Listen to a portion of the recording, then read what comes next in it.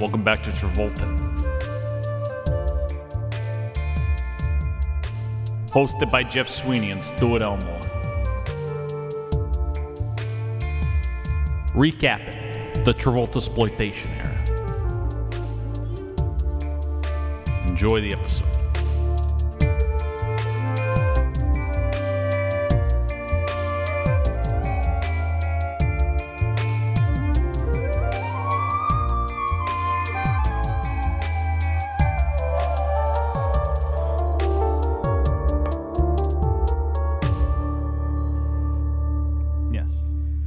Wow. Who'd have thought? Who'd have thought? Not me, man. Not me. Folks, welcome to the final episode of Travolting. For now. I'm trapped in my own wrist. And let me tell you, this might not even be the last episode of Travolting this week. What? You might have another episode next week. Oh, You know what it is. Yeah, we talked I about do it. know what it is. Okay. It's not that exciting. Yeah. It'll be fun. Okay. But yeah, this is the last episode. Thank you for listening last week to our episode of The Fanatic. Thank you for listening oh my word, 72 weeks 72 weeks. of Travolting. A year, almost a year and a half. A year and a half of this podcast. Wow. Thank you for listening and coming through with us through this journey through the career of John Travolta. Can you believe it? A lot of people doubted we would finish. A lot of people thought we would drop off at some point, but we never even skipped a week. We never did. We had to come up with some bullshit ass episodes, like the wickedly talented Adele Dazeem. We had to come up with some bullshit ass, but we did not miss a week. No, we did not. For 72 weeks, every week we talked about a new John Travolta property of some sort. And I just feel really good about, this feels like a big accomplishment. A big graduation, you might say. Yeah, it's a big graduation. This is our graduation ceremony. Yes, it is. And it might be a silly concept, but it's still, I feel good about this.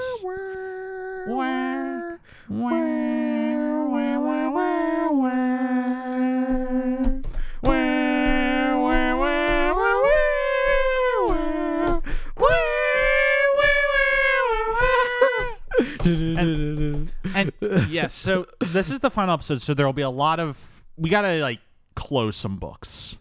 Just like Carlo Gambino opened up the books for the first time since 1957. Bringing back the Gotti. We gotta close the books. Yeah, we do. Recap a lot of our overall thoughts on this project and Travolta's career, and do our rankings and talk about the hair ranking and all that stuff. But before we do any of that, this episode is the Travolasploitation recap, so I want to micro-focus on this past era. Yeah. And talk about where he's gone from the last time we did a little recap. Yeah. We had a little bit of a interesting off-footing start with this, because we had this little weird period where we were like, what movie do we start the Travolasploitation? It was either going to be Taking a Pelham 1, 2, 3 or From Paris with Love. Right. We never really figured out which of them was the correct one, but we went with Taking a Pelham. I think that's okay. Yeah, it's fine. Because it's Taking a Pelham really does establish him more as he's a secondary. Yeah, a heavy. He's a heavy. And our argument was against doing that was that Old Dogs is kind of the end of his A-list era because it bombs so hard his Disney contract gets pulled. Yeah. And then he just goes into these action movies, which I think logically it really should be Old Dogs From Paris with Love, but I think Taking a Pelham does so much start laying the seeds that it's fine that we did that. Yeah, I agree. And so we picked up this era right after he did Bolt. Mm-hmm. With Taking a Pelham, which starts laying the seeds for this era. Yeah.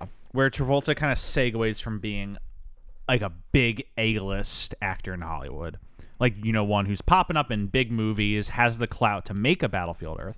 Even if that was an atrocious movie, it's quite an accomplishment that he was a successful enough actor. He was able to make that happen. Yeah, exactly. He had the clout to make Battlefield Earth happen. The kind of guy who pops up in Austin Powers and cameos and can make a sequel to Get Shorty 10 years later. He's playing in the big dogs for that period. Right. And this is the era where he leaves that. He's out of the stratosphere. And, you know, he's up there with, you know, your Tom Cruises and whatnot, and he falls off. Tom Cruise is still flying up there. Top Gun. Right. But John Travolta, he's segueing out. Let's say Taking the Pelhams and Old Dogs are like his last real star turns, like in real movies. Which, by the way, Taking a Pelham, as we established, not a bad movie. Yeah, I like that movie a lot. Yeah. Old Dogs has a few moments. Old Dogs, Old Dogs it's quite a movie. It's a strategic movie to talk about. Yes. Old Dogs is a movie that has nothing but hate in its heart for the audience. Yeah. Kind of entertaining though. It's kind of fun. Yeah. It's kind of a provocative movie intentionally. And then From Paris with Love, which, do you remember anything that happens in the movie? Nope. It's cocaine and strippers, and that's about all I remember. Yeah. And then our first bullshit episode. We've never done a bullshit episode beforehand. This is our only one. Yeah. The wickedly talented Adele Dazeem. Yes. That was our full bullshit episode. It's like, we need to get something next week, and so we just recorded that. Yeah. And then after that was Savages. Savages. Which was his last, like, big movie. It was his last real movie. Yeah. And he's firmly in the supporting area in that. Right, yeah. He's the and in that, where it's like, he's still, like, you know. In it. He's in it. And he's not bad in it. Yeah, I like him in it. There's something to be said about a lot of these movies, which is like movies that are bad. Travolta's not the and problem. Travolta's not the problem. And then the movies that are bad, and he is part of the problem. And I'm problem. not saying he's even good in some of those movies, but he's not bad, which is, there's a very fine line to be drawn. Travolta's like, it kind of feels like his career kind of collapses in this period, and he settles into, you know, cheap action movies and supporting roles and other things. Yeah. It feels like he just kind of changes his approach. Mm-hmm. And he starts either going big or not caring. There's no like in between. Yeah, because then we get the next series of movies, which are all sort of in the same vein of each other. Yeah, it's all like red box movies. Like Killing Season, The Forger, Life on the Line, Criminal Activities, In a Valley of Violence, I Am Wrath, Gotti, Speed Kills, Trading Paint, The Poison Rose, The Fanatic. And we can kind of just talk about them all as one lump sum. Kind of, yeah. Yeah. Well, I will say Gotti does sort of stand out. Gotti does stand out. Just it's because important. that is a mission. Yeah, that's him trying to do a thing. That's him trying to get himself back in the A-list world. Yeah. Thinking that we're making the next Goodfellas. Yes, this is the movie that's going to push me back up there. He put a lot into that movie. Yeah. And it did not work out. And I think that's what really just kind of sends him over the edge. Crushes for lack of his a better spirits. term. Yeah. Because, you know, your movies like Killing Season, Forger, Life on the Line, he's working in those. Like, he's putting the work in. Yeah. They're not necessarily like, they're not good movies. I like some of them a little better than others. But he's showing up, and he's basically still doing the same style of acting he's been doing his career. Yeah. Like, he's not really going over the top in Killing. Okay, he's a little over the top in Killing Season. I take that back. What? He's a little over the top in Killing Excuse me. Season. Life on the Line? A little over. Tell Bailey I love her. Yeah. But through that area of movies, which I would say is Killing Season through Gotti, or he's still using his old bag of tricks. He's still acting like he's in the A-list area. He's picking a character. He's playing the character. I think Gotti is the movie that really, like, the back-to-back failures of I Am Wrath and Gotti. It's the nail in the coffin. Are the nails in the coffin, where he, like, starts just really going over the top with the performances. Yeah. He stops trying to act and just starts, like, I don't even know what to call it. Bamboozling? Bamboozling. Because, like, Speed Kills, Gotti, Trading Paint, he's just, like, yelling. Yeah. He's, like, just waving his arms and shrieking the whole movies. It feels like he gives up trying to do, like, real movies. Well, it's like Trading Paint and The Poison Rose, like, I don't know what he's going for. Yeah. I don't see him making an attempt in either direction. Yes. He just, that's like... He's there for the paycheck. Yeah, I would call those the paycheck movies. Yeah. And it's like, when I first saw... Because Speeding Kills, he put a little bit of effort into that. A little bit? It's the movies like Gotti and, God forbid, The Fanatic, where you feel like he's actually putting work in. Yeah. And it's misguided work. And that then Trading Paint and Poison Rose, I don't feel like he's putting any work. He literally is just showing up, reading the lines, finding his light, and goes back in his trailer. So, I mean, it's not a good trajectory. Yeah. And it's a bit hard because it's like we've seen this guy succeed, reach really high highs in the past. And I think, it's this episode we really have to contemplate the questions with ourselves is John Travolta a good actor? At the very beginning of the show, we asked the question, not that question, we asked, what is John Travolta's deal? Like, we just want to figure out, like, what kind of actor is he? And we do have to answer that this episode. I think we should segue into talking about the overall arc before we answer that question. Yeah. Because I do just want to, like, finish summarizing, this past little era. Mm-hmm. What did we, in the past, in the previous 2 recap episodes, did we do anything special in this? Well, I mean, we picked our favorites, our least favorites, and then we picked an underrated. Yeah. I mean, maybe we just wait until the overall ranking. I mean, do we want to do that with this recap era, and then we do that? I feel like that's a lot of ranking in this episode. Sure. So maybe we just wait until we do the general thing. Because I mean, I will say, like, just real quick, I would say my favorite in this era is Taking a Pelham. Yeah, Taking a Pelham is my favorite in this era. Good movie. It's hard to even call that a Travoltasploitation. The opening episode of it. Yeah, it's hard to call that a Travoltasploitation era movie. If we go with From Paris as the intro, I mean, Gotti was my favorite of this era. I know it was. I take it back.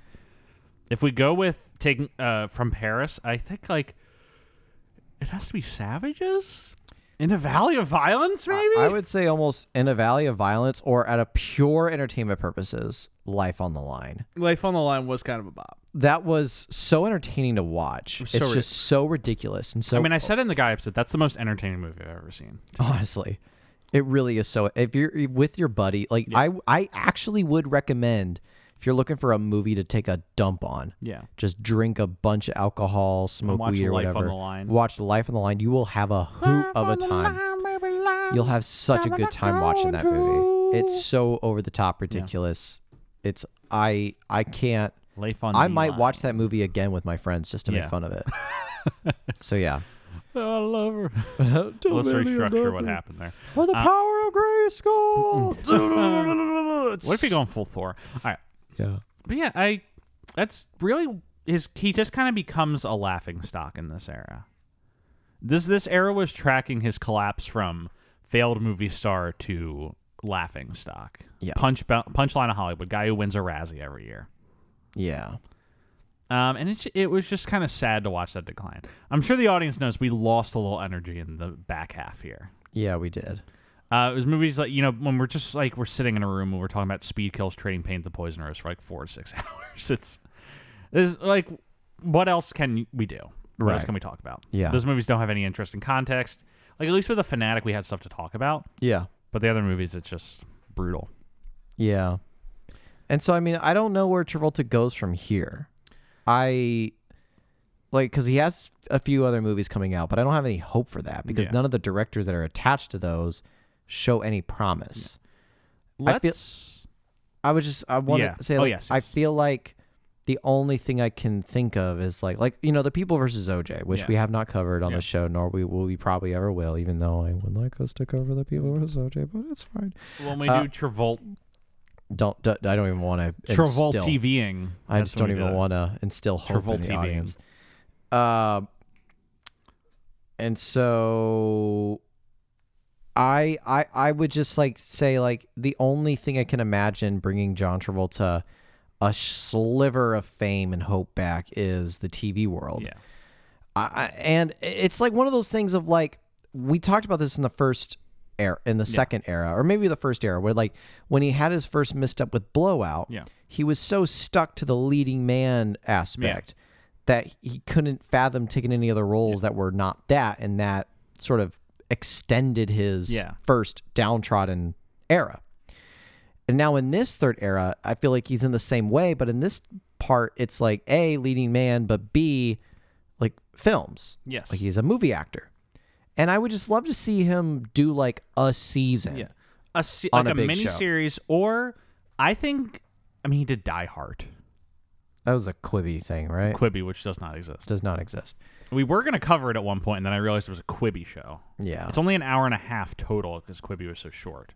So it's kind of the length of a movie, but it's not a movie, so we're not covering it. But it's like, he does a really good Robert Shapiro in People vs. OJ, and he had some, I don't know if the Die Hard was good or if he was good in it, but he's having fun in it. He's having fun in it. And I would just say it's like he needs like a very top dollar showrunner executive who's known for so many good shows to like pick up a new project and to pick up John Travolta, not as a lead.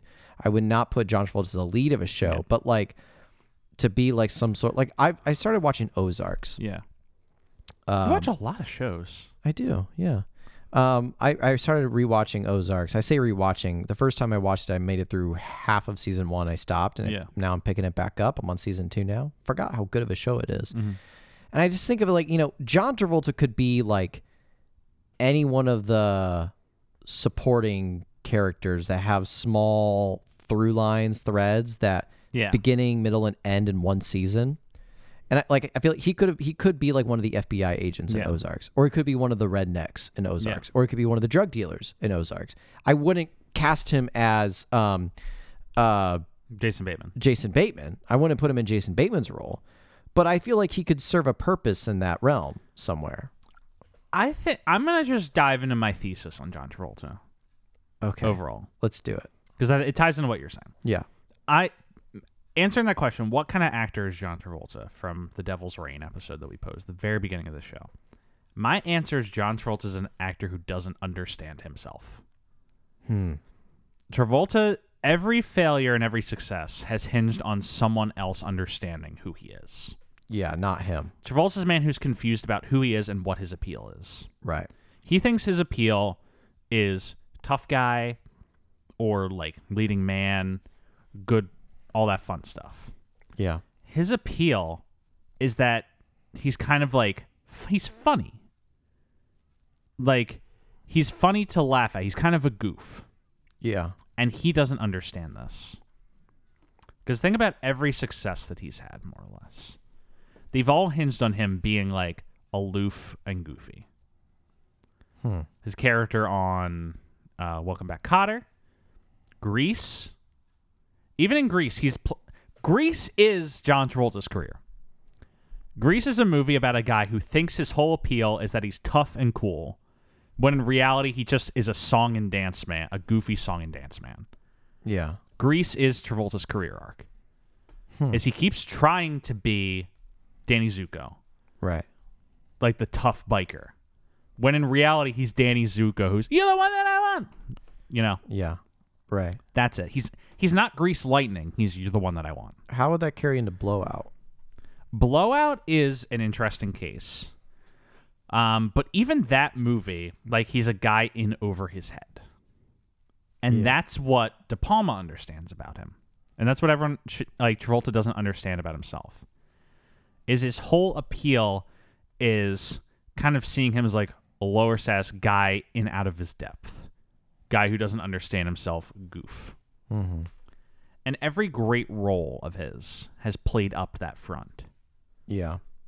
Like Pulp Fiction brought him back by making him like in on his own joke. And then Travolta doesn't get that. He thinks the appeal of Pulp Fiction is that he's playing a gangster. And that's why he does it a lot. Yeah. But Pulp Fiction, the appeal of him in that is that he's in on, like, Tarantino is in on the joke of Travolta. That it's funny when he does these things. Yeah. Because he doesn't fit. And then he's like, well, people like me as a gangster. Clearly I fit in that. And he never fits. But, like, how does he not get it? I just don't understand, like, how he doesn't, like, how the two dots don't connect for him. I think he's just a guy who likes to project, like, a tougher energy than he has. Yeah. I think he's a guy who's confused about himself. In more ways than one. And that's all I'll say in that front.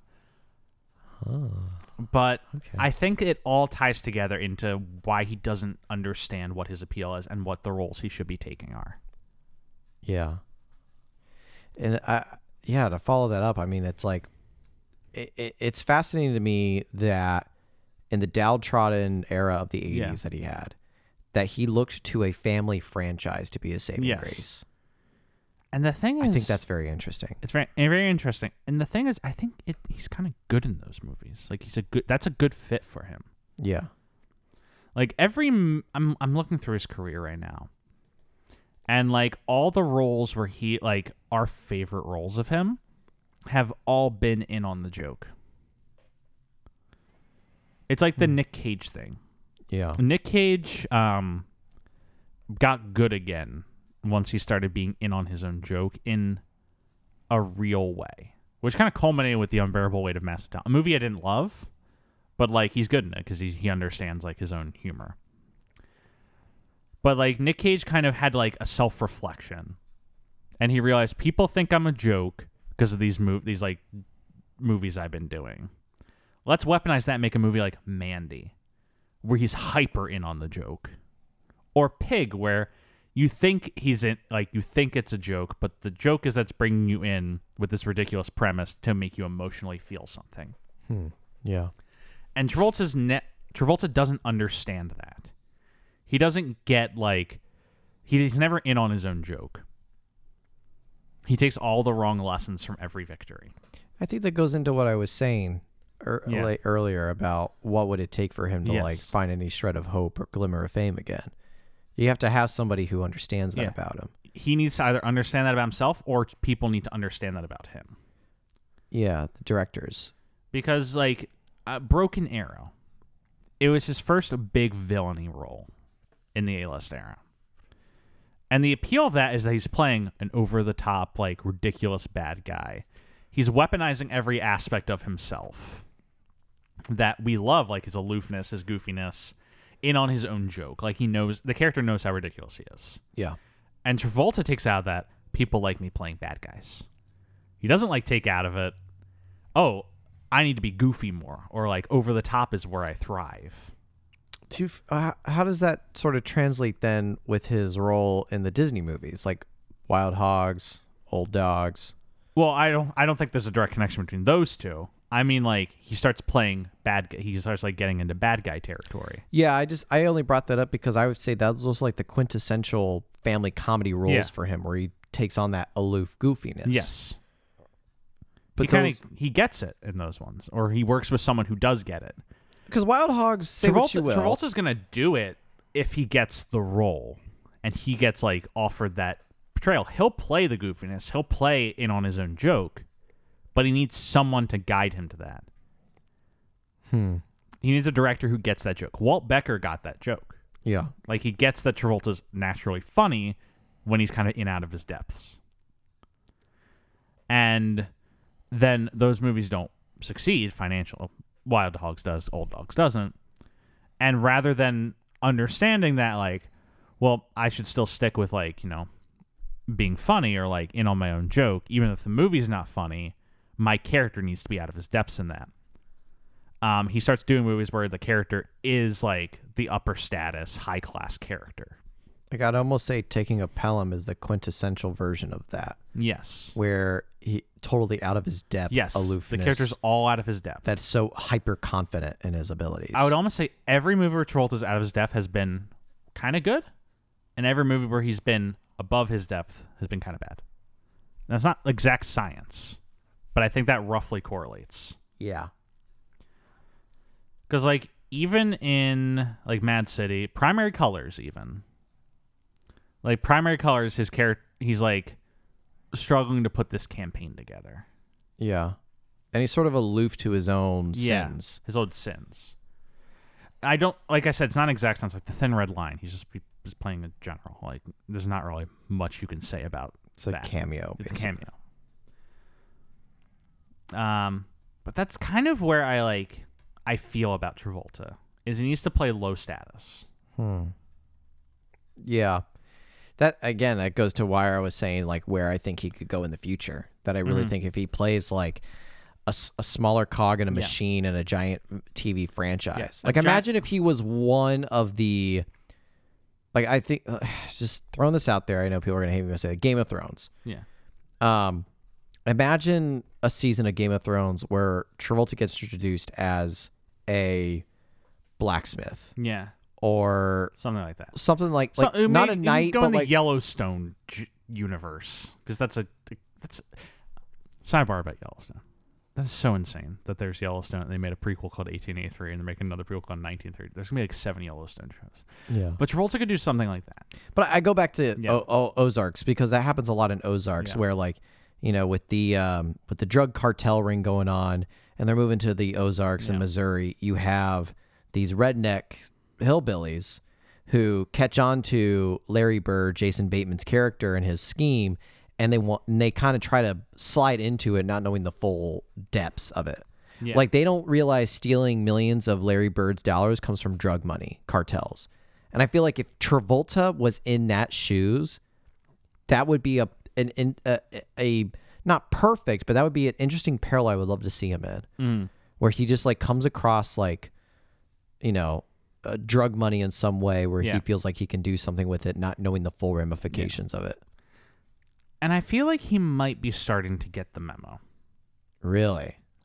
Because right after the Fanatics failure, he does 3 to Tango, which kind of feels like a reintroduction of his like fun goof persona. Yeah.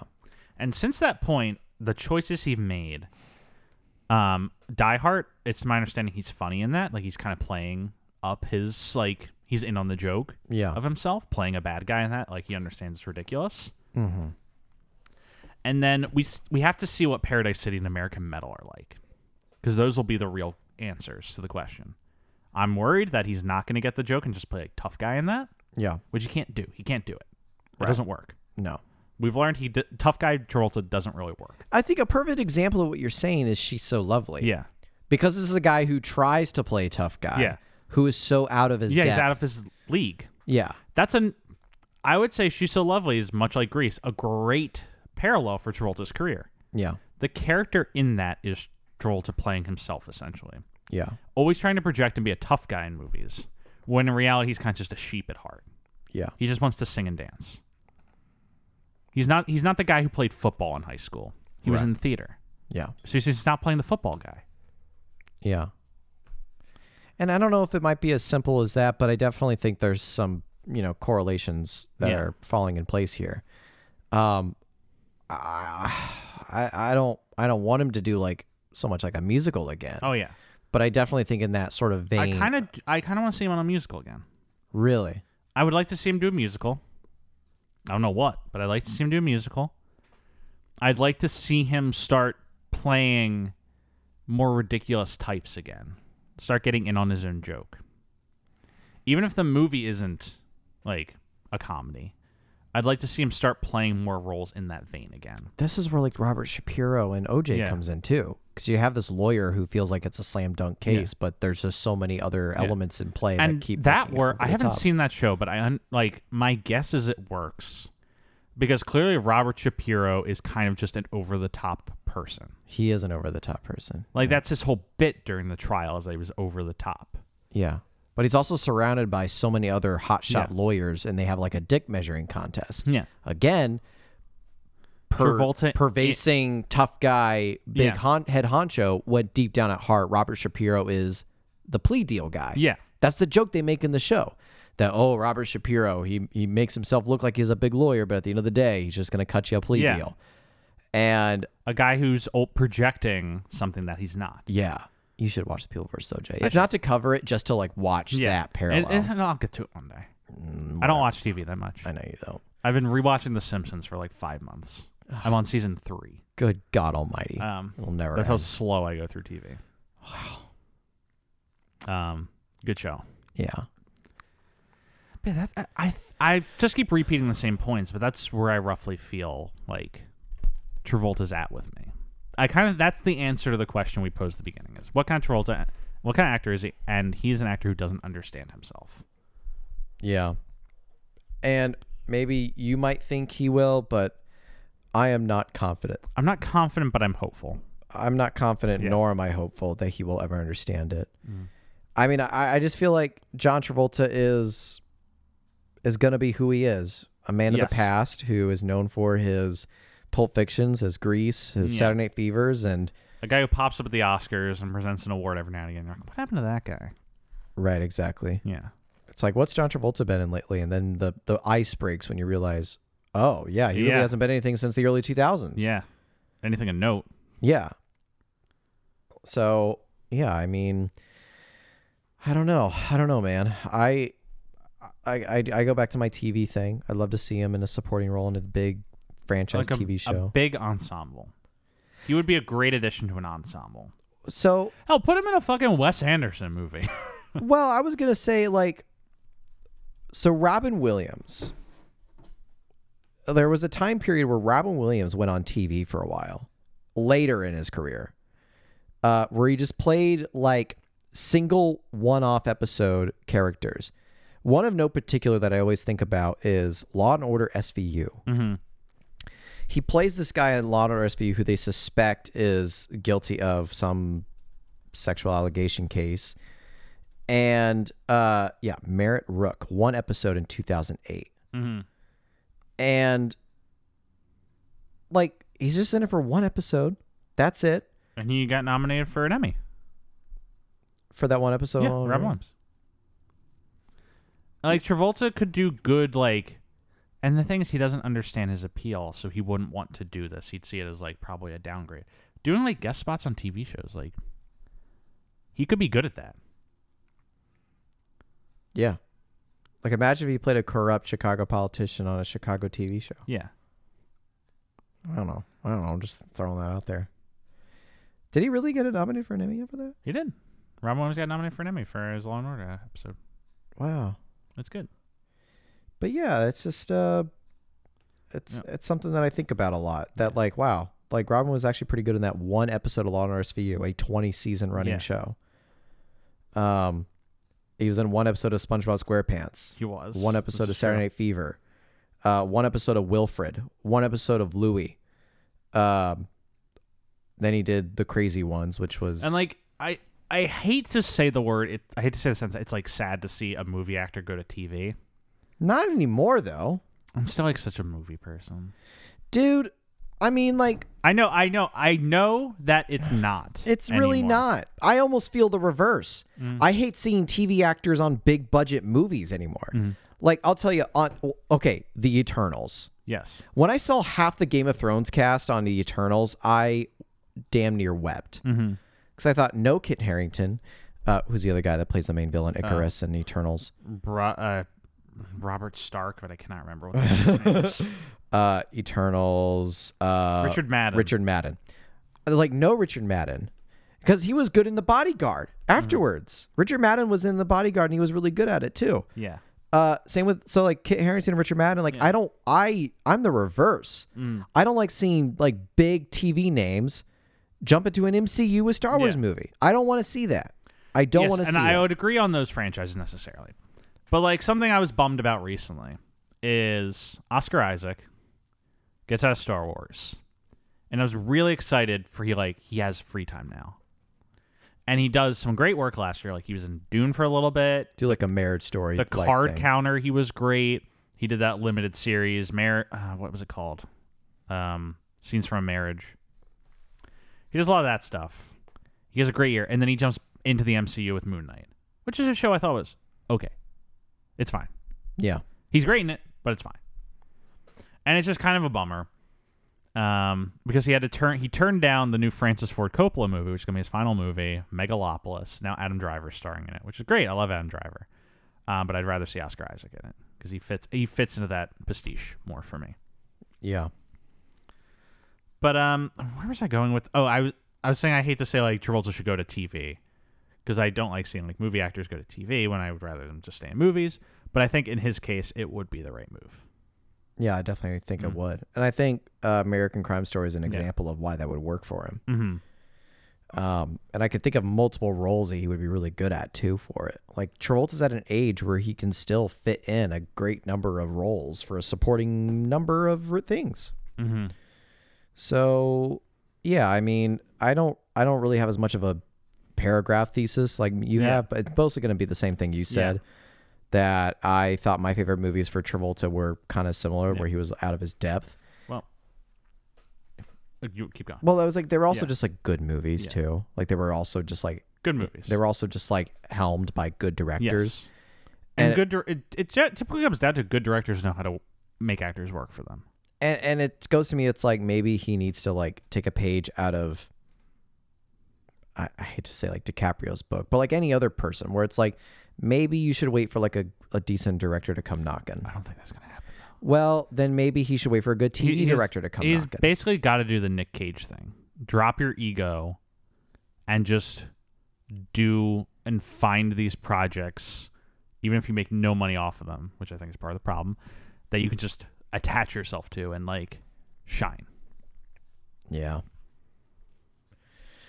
Well, vis-a-vis. So, talking about our favorite movies from this, because you said like my favorite movies are Helmut Guy directors. Let's talk about our favorite movies from this. Let's talk about our least favorite movies from the show. Oh God, there's so many. Do we want to limit it to the recap or of the era 3 or overall? Overall, let's do our top 5 and bottom 5. Okay. I really should have prepped for this. Oh wait, no, I did prep for this. I did rank. I kind of sort of prepped for this. I'm like, I should have done that. And I'm like, oh wait, I did do that. So I'm pulling up my list right now. Yeah. Okay, I got it up. All right, let me know yours first. Okay. So here, I'm going to do my bottom 5 first. Okay. I think the 5 worst movies we covered in descending order, or my 5 least favorite movies we covered, were Moment by Moment, Battlefield Earth. Number 4? Battlefield Earth is the 4th worst movie I think we covered. Wow. Moment by Moment is the 5th worst movie we covered. Battlefield Earth is the 4th worst movie we covered. Chains of Gold is the 3rd worst movie we covered. Chains of Gold's worse than Battlefield Earth. The Fanatic is the 2nd worst movie we covered. Wow. And White Man's Burden is the worst movie we covered on this podcast. Wow. My descending order, bottom 5, Moment by Moment, Battlefield Earth, Chains of Gold, The Fanatic, White Man's Burden. Whoo. Lordy, lordy, lordy, Jeff. Okay. I would have to say for mine, it would be Lucky Numbers.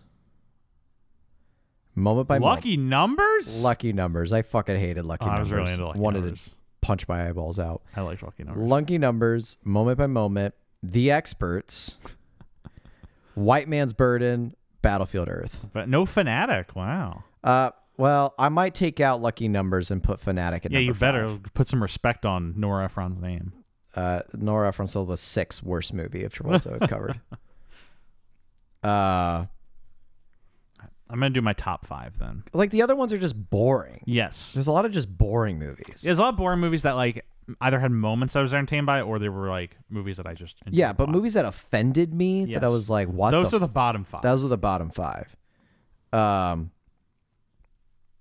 And I mean, I'm not going to say the Travolta Christmas music video one. So just wiping that away from my memory. My top 5. Your top 5. My top 5. I want to emphasize, these are the 5 movies I was the most entertained by and enjoyed the most. I love that you add that disclaimer. I'm adding that disclaimer. My top 5 movies we covered on Travolting. Saturday Night Fever, number 5. Okay. Pulp Fiction, number 4. Wow. Carrie, number 3. Gotti, number 2. Oh, fuck you. Gotti, number 2. Blowout, number 1. Okay. Yeah. All right. So then I will say for mine, I also came prepared for it. Face Off, number 5. A Love Song for Bobby Long, number 4. So ridiculous. Saturday Night Fever, number 3. Pulp Fiction, number 2. Blowout, number 1. I'm glad we both had Blowout as our number 1. Yeah. The best movie we covered, buddy. Best movie we fucking covered. What a great It was movie. episode 12. What a great... Yeah. It was 60 episodes later. Yeah, literally. Love Song for Bobby Long. A sneaky entry. A sneak in hit. A Love Song for Bobby Long is my number 30.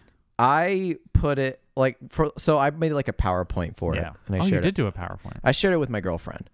But like I wrote some notes for each of them and I might even post them like maybe on our Instagram or something. But So for my notes on A Love Song for Bobby Long, it's a classic Stuart Elmore movie, full of heart, damn near surface level subtext with its story, and a family oriented theme, stellar cast, and then the only movie where Travolta's Southern accent is somewhat warranted. It works. It works.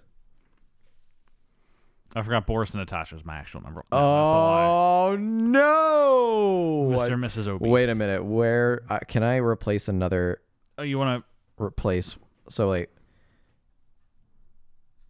I might. I mean, I'm keeping The Experts number 3. It was offensive to me. It offended your sensibilities. I wrote in his, like, in my notes for The Experts, Travolta is well into his 30s and tries to play an 18-year-old. His mullet. Oh, God, his mullet. The plot is dumb. Acting is way over the top goofy. Wanted to bash my head and watching this movie. Moment, my notes. A romance with Lily Tomlin and John Travolta, but the two have absolutely zero chemistry. Travolta's still young in this and completely missed the mark performance-wise. The music is so seductively weird. Mm-hmm. And his name in the movie is Strip. Lucky Numbers. This is just a weird movie about a dude who tries to rig the lottery, but also the mafia is in this. Kind of good movie. Lisa Kudrow, Phoebe from Friends is in this, and I don't like her. No real reason. I just don't like Lisa Kudrow. So the thing about Lucky Numbers, very forgettable. It would be a good movie if it was directed by the Coen brothers. Sure. Nora Ephron just doesn't have the sensibility for it, but I still liked it more than I didn't. Well, you're wrong, but. I mean, The Fanatic's also, like, offensive. Yeah. Offensively. The Fanatic's, like, actually offensive. I would bump Lucky Numbers down and put Fanatic in number 5. And then Boris and Natasha, that one didn't, like it did. You were just sick of my shit that I was sick of your shit. Yes. And I think, like, that's just a movie I wouldn't watch. Mm-hmm. It's not a movie I would burn. It's a movie I just wouldn't watch. Burn it out. Yeah, I would burn all 5 of those movies. Mm-hmm. Jeff, I wanted to pose one more, though. Yes. And something we've done in the last ones, but underrated. Underrated. If anything has changed. It may not have changed. Because I think we did this in the last recap episode, and I don't think mine's going to change. If you recall, I think my last one was Perfect, 1985. Perfect, underrated movie. A very underrated movie. These aren't movies that, I'm trying to think, like, are underrated by the general culture, right? Well, like, Perfect, I don't think Perfect got a fresh Rotten Tomato score. It did not. It got a poor one. And it wasn't really well received by audiences either, I don't believe. 19% on Rotten Tomatoes. 4.6 on IMDb. Mm-hmm. That is obscene, ladies and gentlemen. Obscene. That is the most underrated movie we cover. And that it's not a great movie. It's not a great movie. But I liked it a lot. I liked it well enough. It's great performances. Great performances. And I think great chemistry. I think a lot of the movies we covered aged well. And movies like Perfect or, God forbid, Swordfish. Like what seemed at the time like just like stupid. Over time, like there comes a charm with looking back at them. Yeah, I have decided that I am making a Jeff look. John Travolta rewatch list. Just to watch back to back. So I'm going to rewatch Blow Up. I'm going to rewatch Perfect. I'm going to rewatch... I don't think I need to rewatch Swordfish. It was somewhat recent. You should rewatch Swordfish. It was too recent. I'll rewatch A Love Song for Bobby Long. Of course you will. I bought you a DVD of it. I know you did. A Love Song for Bobby Long. I don't need to rewatch Ladder 49, even though it was a pretty decent movie. I don't need to watch anything newer than that. And nor would I want to. In a Valley of Violence, I think we might have hammered down on that movie. It was fine. It's just fine. But it's not offensive. It's just fine. And I would rewatch Primary Colors. Primary Colors is good. I like that movie. I just like anything dealing with politics, so of course I liked it. Yeah, Primary Colors I would rewatch. A lot of his late 90s era stuff was good. Oh my God. It's the post-Pulp Fiction bump. Yeah. Primary Colors, Mad City, Face Off, She's So Lovely, Michael, Phenomenon, Broken Arrow, Get Shorty. What a run. What a run. Really good stuff there. Really good stuff. And then there's White Man's Burden after that. But we don't talk about that. I don't know if I'd rewatch A Civil Action. I know you liked it more than I did, but you turned me around. I don't think it's a bad movie. Yeah, it's a good movie. It's a decent movie. Yeah. I would rewatch. I think that's about it. I think that's the only movies I need to rewatch for right now. Well, Stuart. Yeah. We just did our rankings. I feel like there's one more ranking we got to talk about. What's that, Jeff? The hair ranking. Cue the music.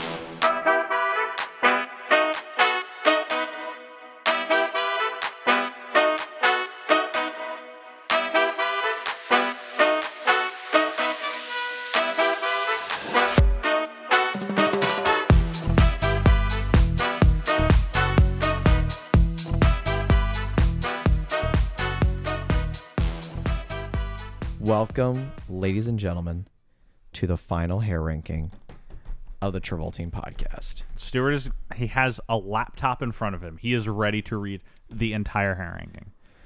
We got to start from the bottom. If we do. We do have to start from the bottom. Yes. Okay.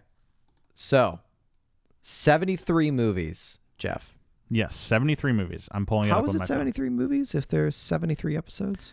So, there's some... Oh, there's some double looks. Yeah, there's some double looks, and there's some episodes that we didn't have. It timed out to the exact amount, funny enough. Did I not put a score in for The Poison Rose? You did not. What did I put it has in, a position. What did I put in for the score for Trading Paint? Trading Paint. You did put scores in for that. Where is Trading Paint? 26. 26? Why the fuck is it 26? You liked it. Why the fuck did I put Trading Paint? Well, I guess the total score is like 14. But I don't know. Maybe it should go lower than that. It's above Phenomenon. Face Off. I mean, these are all like the meh. Yeah. These are all the meh scores. So they all kind of mesh together. All right, here we go. From the bottom. Number 73. Yes. This has a sexiness score of 0, a story score of 0, no facial hair. I don't know if it's real. If it is, burn it. And for any special notes, it's a violation of the Geneva Convention. Jeff, what is this movie? The Experts. The Experts is still at the very bottom. The Experts will always be at the very bottom. All right, number 72 is a sexy score of 0, story score of 1, because I get where it's happening in his life and it's where his face is going away. No facial hair, authenticity score, no chance in hell. A war crime. I think you might like it music video. Yes. Number 71, Battlefield Earth. Number 70, Magnificent Desolation, Walking on the Moon 3D. This is where there's like 4... So from number 70 to number 67, this is like the category of we don't see his hair. Yeah. So from 70 is Magnificent Desolation, Our Friend Martin 70, 68 Bolt, and 67 Devil's Reign. Those all have like not applicable scores because we just don't see it. All right, number 66, The Fanatic. Why did I watch this movie? Number 65, Killing Season. It's very akin to almost I Think You Might Like It, where it's painted on, but he at least has a little scruff. 64, The Poison Rose. Nothing really special about that, other than it looks like a fucking lion's mane. Yeah. So I'm going to put that as a 1, a story, a 2. It's got some scruff, so I'll give it 2. Authenticity, no fucking way. In my notes, lion's mane.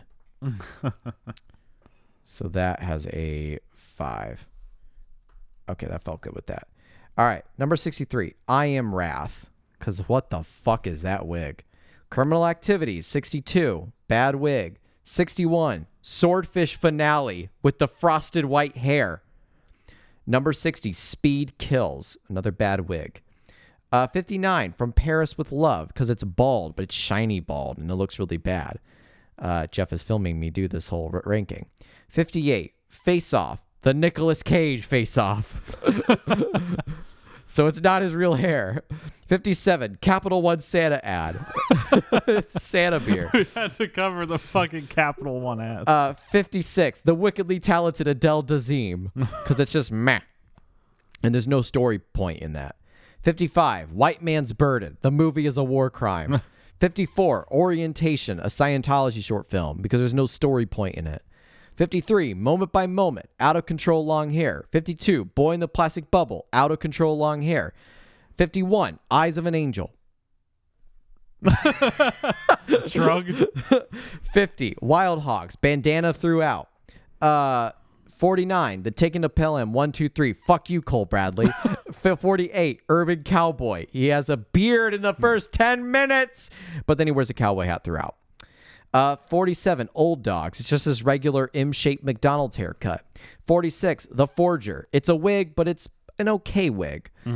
45, Lonely Hearts. He wears a hat throughout, and it's just kind of regular hair. 44, General's Daughter. It's regular hair. 43, Welcome to Hollywood. Regular hair.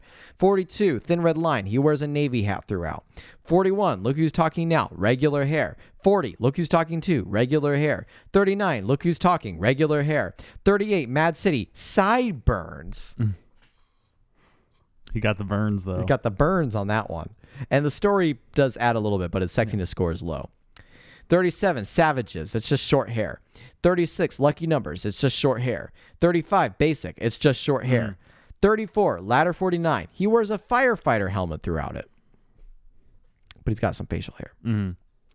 33, Boris and Natasha. We see it for 30 seconds. Boris and Natasha. 32, Broken Arrow, regular hair. 31, Face Off Travolta, regular hair. 30, Chains of Gold, regular hair. 29, A Civil Action, regular hair. 28, Phenomenon, regular hair with a stubble facial hair and a haircut scene. 27, The Punisher. It's a little bit longer than regular hair. 26, Trading Paint. Why the fuck is that 26? I don't know. I'm probably going to bump that down a little bit more. Actually, I'm going to give it a 3 on looks and a 3 on student. Yeah. So that makes it 10, which makes it a little bit more reasonable. I'm going to put Trading Paint actually below Mad City. Remind me that. All right, I'll keep going up the list. 25, Gotti. It's a decent wig. 24, She's So Lovely. It's regular hair, but it looks okay. 23, A Love Song for Bobby Long. The dyed white hair and the stubble. He looks gnarly in it. I like the story purpose behind it. 22, Shout. It's just regular hair. 21, Basements, The Dumbwaiter. A little extra floofy. A little extra floofy. A little floof to it. I like it. Well, there's a little volume. 20, In a Valley of Violence. I like the story purposes of how he looks in this movie. But he wears a cowboy hat throughout. 19, Two of a Kind. He's still young. He looks a little sexy. 18, Domestic Disturbance. The Locks? The Locks? 17, Austin Powers and Goldmember. I gave it a score in the accessory category. I gave it a score of 7 for the gold sideburns. For the Goldmember look. It looked amazing. 16, Primary Colors. 15, Life on the Line. The modern day Life on the Line. 14, Swordfish, main look. Although the soul patch did knock it down a couple notches. 13, Be Cool. 12, Blowout. 11, Perfect. 10, 3 to Tango. The bald debut. The bald debut. Authentically bald with some scruff. 9, Get Shorty. 8, Michael. 7, Hairspray. 6, Pulp Fiction. 5, Grease. 4, Saturday Night Fever. 3, Carrie. 2, Staying Alive. 1, Life on the Line. Flashback. 10 out of 10 out of 10 out of 10. Is it real? Absolutely not. Not at all real, but I do not care. That's right, folks. That is the full authorized 73-part hair ranking for you. Stuart, remember when you started this kind of as a bit at the beginning and then you were forced then to stick with it for 73 fucking weeks? It kind of just, I don't know if I would say I was forced, but it just stuck on because I can't remember what episode it was. It was one of our early ones with our guest where they were like, so is this the part where we do the hair ranking? And I was like, wait a minute, what? You know about the hair ranking? You're like, yeah, you do. I've been listening to your episode. You've been doing a hair ranking every episode. And I'm like, it was Grease with Kathy. Yeah, and it just dawned on me like, oh my God, this is becoming a thing. Yeah. Like we have to maintain it now. And you've maintained it. And I've maintained props it. to you. Props to me, man. Listen, this podcast may be your baby, but the hair ranking is mine. Yes. And I just, like, you know, I feel like this whole bit started, and the reason why it survived is because it's such a quintessential part about who he is. Yes. Because it matters to him personally, and it matters to him professionally. How his hair looks determines who this character is going to be and the effort being put into who this character is going to be. Because you can do the regular McDonald's M style hair look like old dogs, or you can give him a little bit of scruff and, you know, give him a little more sideburns, or make him have like longer hair, or give him a full fucking biker look. Yeah. I mean, like, the effort is what matters a lot to it, is how is this guy going to look in this movie? And there are movies that they put in a lot of the effort, and there are movies that don't. And I feel like, you know, hairdressers, you know, there are Oscars for best hair and makeup and all that good stuff, but hairdressers often get, you know, left behind in that conversation. And I just want to throw out there a shout out to all those hairdressers who work on film and TV and all their stage and musical and film productions, that your work can truly become a make or break of a movie. Can really add to a thing. Can really add to it, and also really take away. And that sheer responsibility on your shoulders, at least for me, and the purposes of when you accomplished it well, I am very much appreciative of. Yes. So thank you for all those amazing moments. Fuck you if you just, like, I don't know, put on a regular wig and called it a day. But yeah, your work is appreciated. And we did a whole ranking about it. Yes. Dedicated to our hairdressers in the film, TV, and stage production industry. Our favorite HMU folks. Yeah. I think, is that it?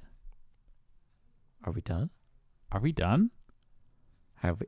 I think we summarized this era. We summarized Travolta's career. We ranked our movies. We ranked the hair. Are we closing the book? Are we finishing this? Are we closing the book? Do you have anything else to say? I think I said my piece. I think I've said my piece. This feels like a last day of school kind of energy, where, like, a little bit. It just ends. Yeah. And they're like, well, I don't have anything else to do or say. Yeah. I guess we just we did the thing. The end, and we close it. We get on the boat to the land of the undying. Yeah, so, folks, we're closing the book on Travolting. We're closing the book. We're putting it on the shelf. We're not throwing it away. We're going to pull this book off again. When movies like Paradise City and American Metal come out, we're opening this book back up. We're talking about those movies.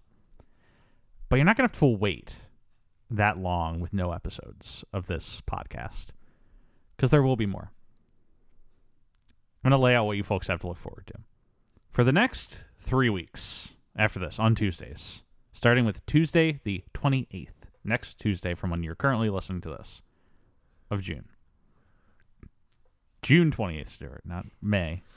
We're recording this in May. Stuart just kind of gave me a look of terror.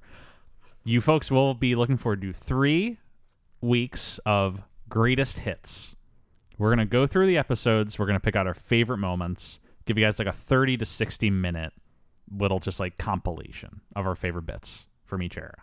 Starting with the beginnings era, then the A-list era, then the Travolasploitation era. The last one of those will be coming out on July 12th of 2022, obviously. And then we're not done. We're not done. We're not even taking a week off. Stuart, what is this look you're giving me right now? Keep going, Jeff. About a week and a half, we're gonna be making a little change to our show. We're gonna be posting our episodes on Fridays after that last recap episode comes out. So it'll be a 10-day gap between that last greatest hits and the next episode of the show. The reason we're going to Fridays is because it's Fraser Friday, baby. What? Starting July 22nd of 2022, Travolting will be presenting The Fraser's Edge. No our fucking next way. You knew this. I knew this. I'm trying to build up the suspense for the audience, Jeff. We'll be segueing into The Fraser's Edge, covering the films of Brendan Fraser. Fraser! Starting July 22nd 2022 with the movie Child of Darkness, Child of Light. You hear that, Jeff's neighbors? We're not done. We're not going anywhere. That's right, folks. Our next show will be, we've hinted at it, it'll be The Fraser's Edge, covering the films of Brendan Fraser, starting with the beginning of his career and working all the way up to the current day.